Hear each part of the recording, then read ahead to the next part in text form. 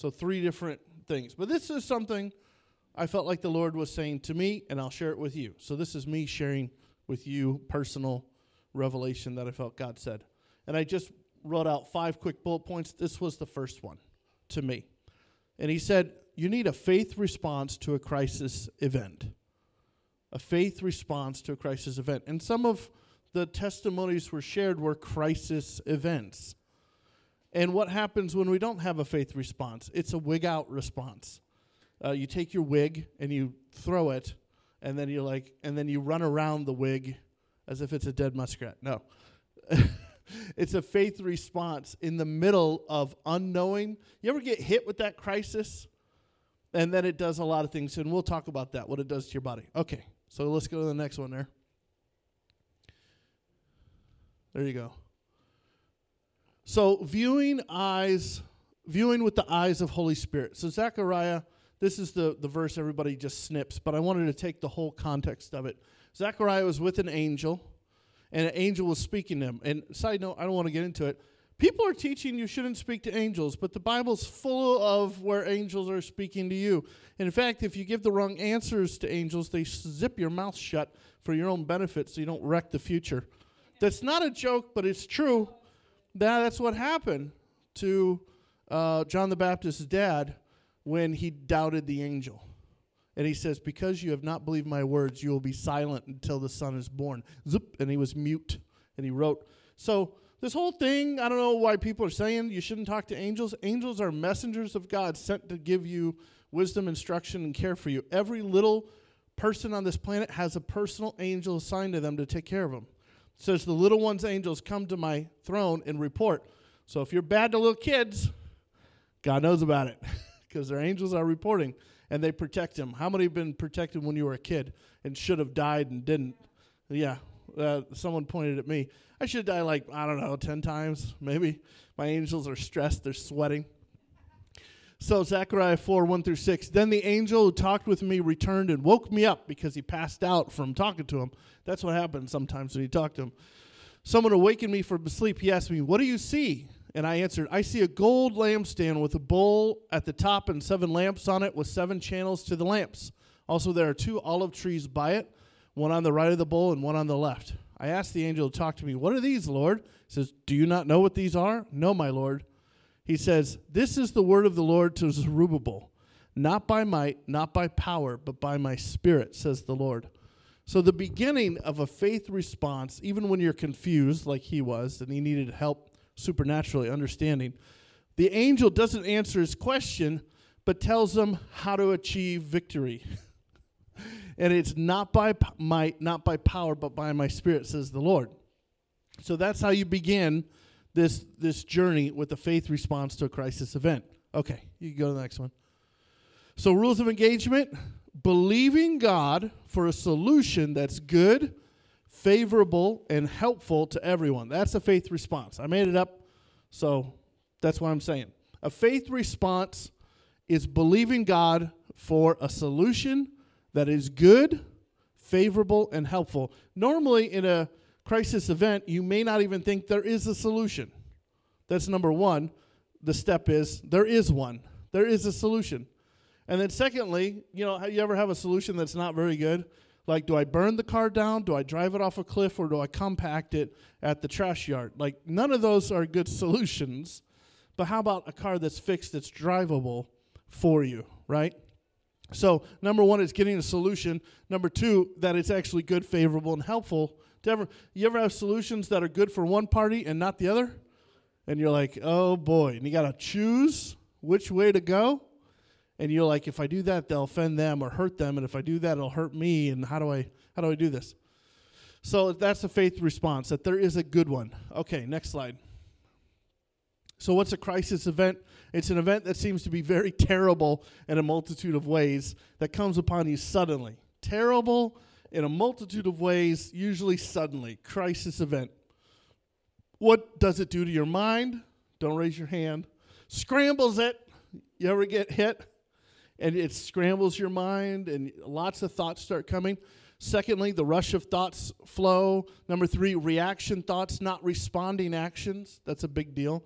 reaction. You ever have a bad reaction to something, and like your solution was actually, it made it worse? It's like water on a grease fire, it just spreads it, right? Or using the wrong tool for the problem. Number 4, searching for some way out. And 5, possible hopeless thoughts offer to take over. I say offer to take over because they come at your mind and they're saying, well, just agree with death and hopelessness because that's a demon, by the way. That's a spirit that pops right up right when the crisis event happens. So what does it do to your body? You get a fight or flight response. I almost hit a guy, not going very fast, but it still happened. I was backing up. I touched it. So what happened was, in Seattle, a helpful individual parked his car right next to my car so you couldn't even get in, and that side was all banged up, scraped up, and windows. I'm like, first thought that goes, this dude is a professional. He's trying to blame me probably for what happened to the side of his car because it's right next to my car. We can't get in. I'm like, this dude's setting me up. So what do? I'll know what I'll do. I'll back out so we've got room to get in. Well, guess what happened? I hit a guy backing up at a snail pace of a mile an hour. And listen, I got backup camera. I got mirrors. I got the brain shut off. And I only stopped because you see the O face from the kids and the wife. Ooh, and you can't hear anything. What? You ever have that experience? And I stopped, and then I look, and I'm like, oh, no. And there's a Ford, and there's a guy with frizzy hair in Texas. Apparently they got frizzy hair. And he's going, blah, blah. I'm like, what is happening right now? I hate Seattle.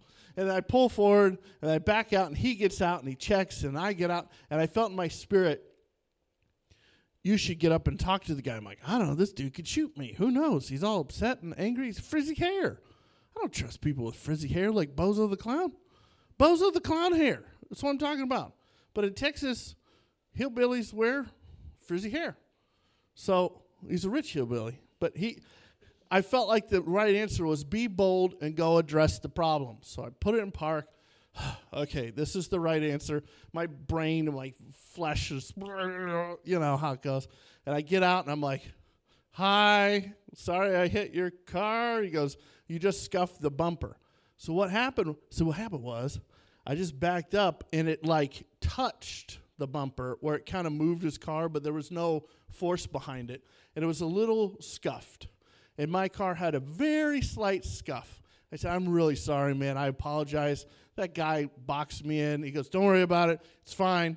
It's like a brand new Ford Ranger or something. And he just, back to Texas he goes, and he's out of the parking lot. I was like, oh, my gosh. So that was a faith response to a crisis event. Could have been bad. I've heard of things happening that are not good. And Tracy remembers in Chicago, not good when you fender bender somebody. You don't know who you fender bendered. And my dad hit someone years ago. They got out in the middle of traffic and went, oh, looks like you just hit the hitch. All right, shook hands, got back in. You remember that? A long time ago.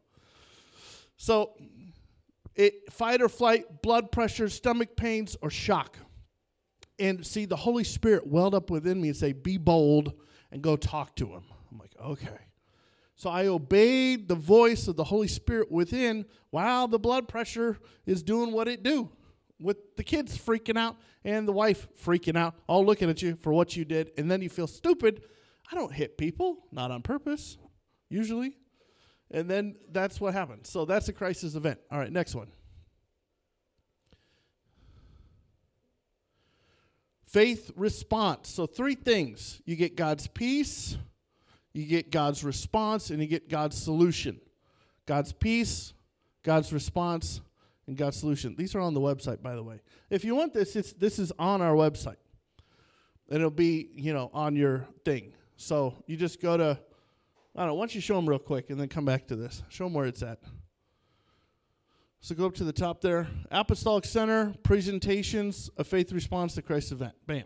There it is. Okay. And then you can make it bigger there. Okay, so God's peace. Number 1, God will work this out, even if I don't know how. Trust in God is developed and released out of your soul like a river. After that happened and I obeyed, it released pressure.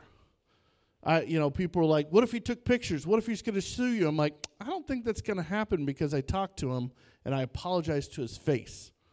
I didn't think he took, and if he does, fine. But I really don't think that's what's going to happen. So Philippians 4:7, the peace of God, which transcends all understanding, will guard your heart and your minds in Christ Jesus. That's a promise that you could take to the bank, okay? So you get God's peace when you obey him. God's response. Reaction doesn't happen, but the righteous response of the Holy Spirit takes precedent.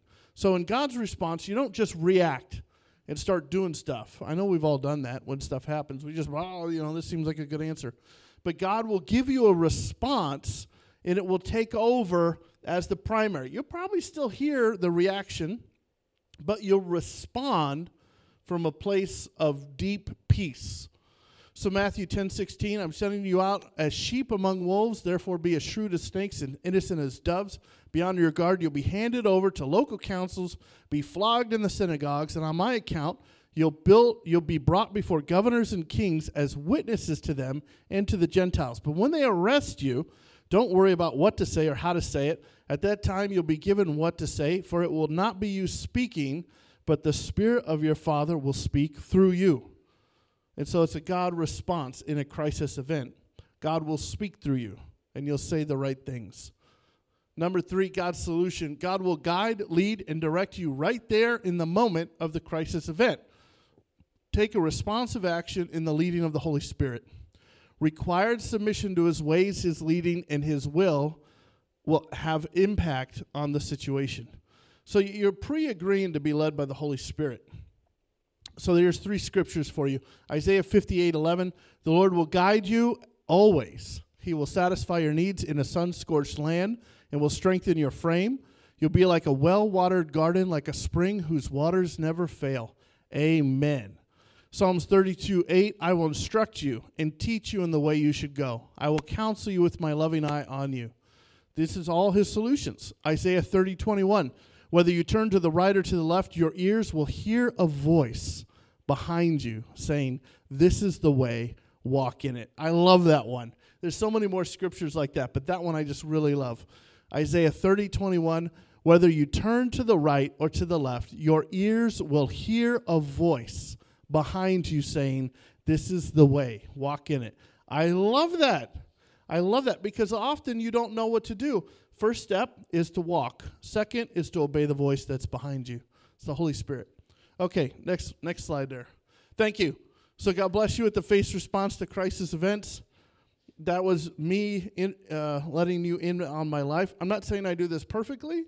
I'm saying I've agreed to this Holy Spirit download he gave me on what to do. And Stephanie sees me. Usually I'm pretty good. And then when I'm not this, I'm reacting, not responding. And then I make stupid choices or drive erratically, usually when I'm stressed. My driving is usually on point. But then when I'm not, it's not. And then I'm doing stupid stuff that I know is stupid. Like, I don't do that normally. How did I miss that? And I changed lanes. I didn't see a car there, and whoop, right in front of them. Like, what? All right, I got to get it together right now because this is not happening. And so that's the difference between reacting and responding. So at the last couple minutes, let's get together, take communion in your group.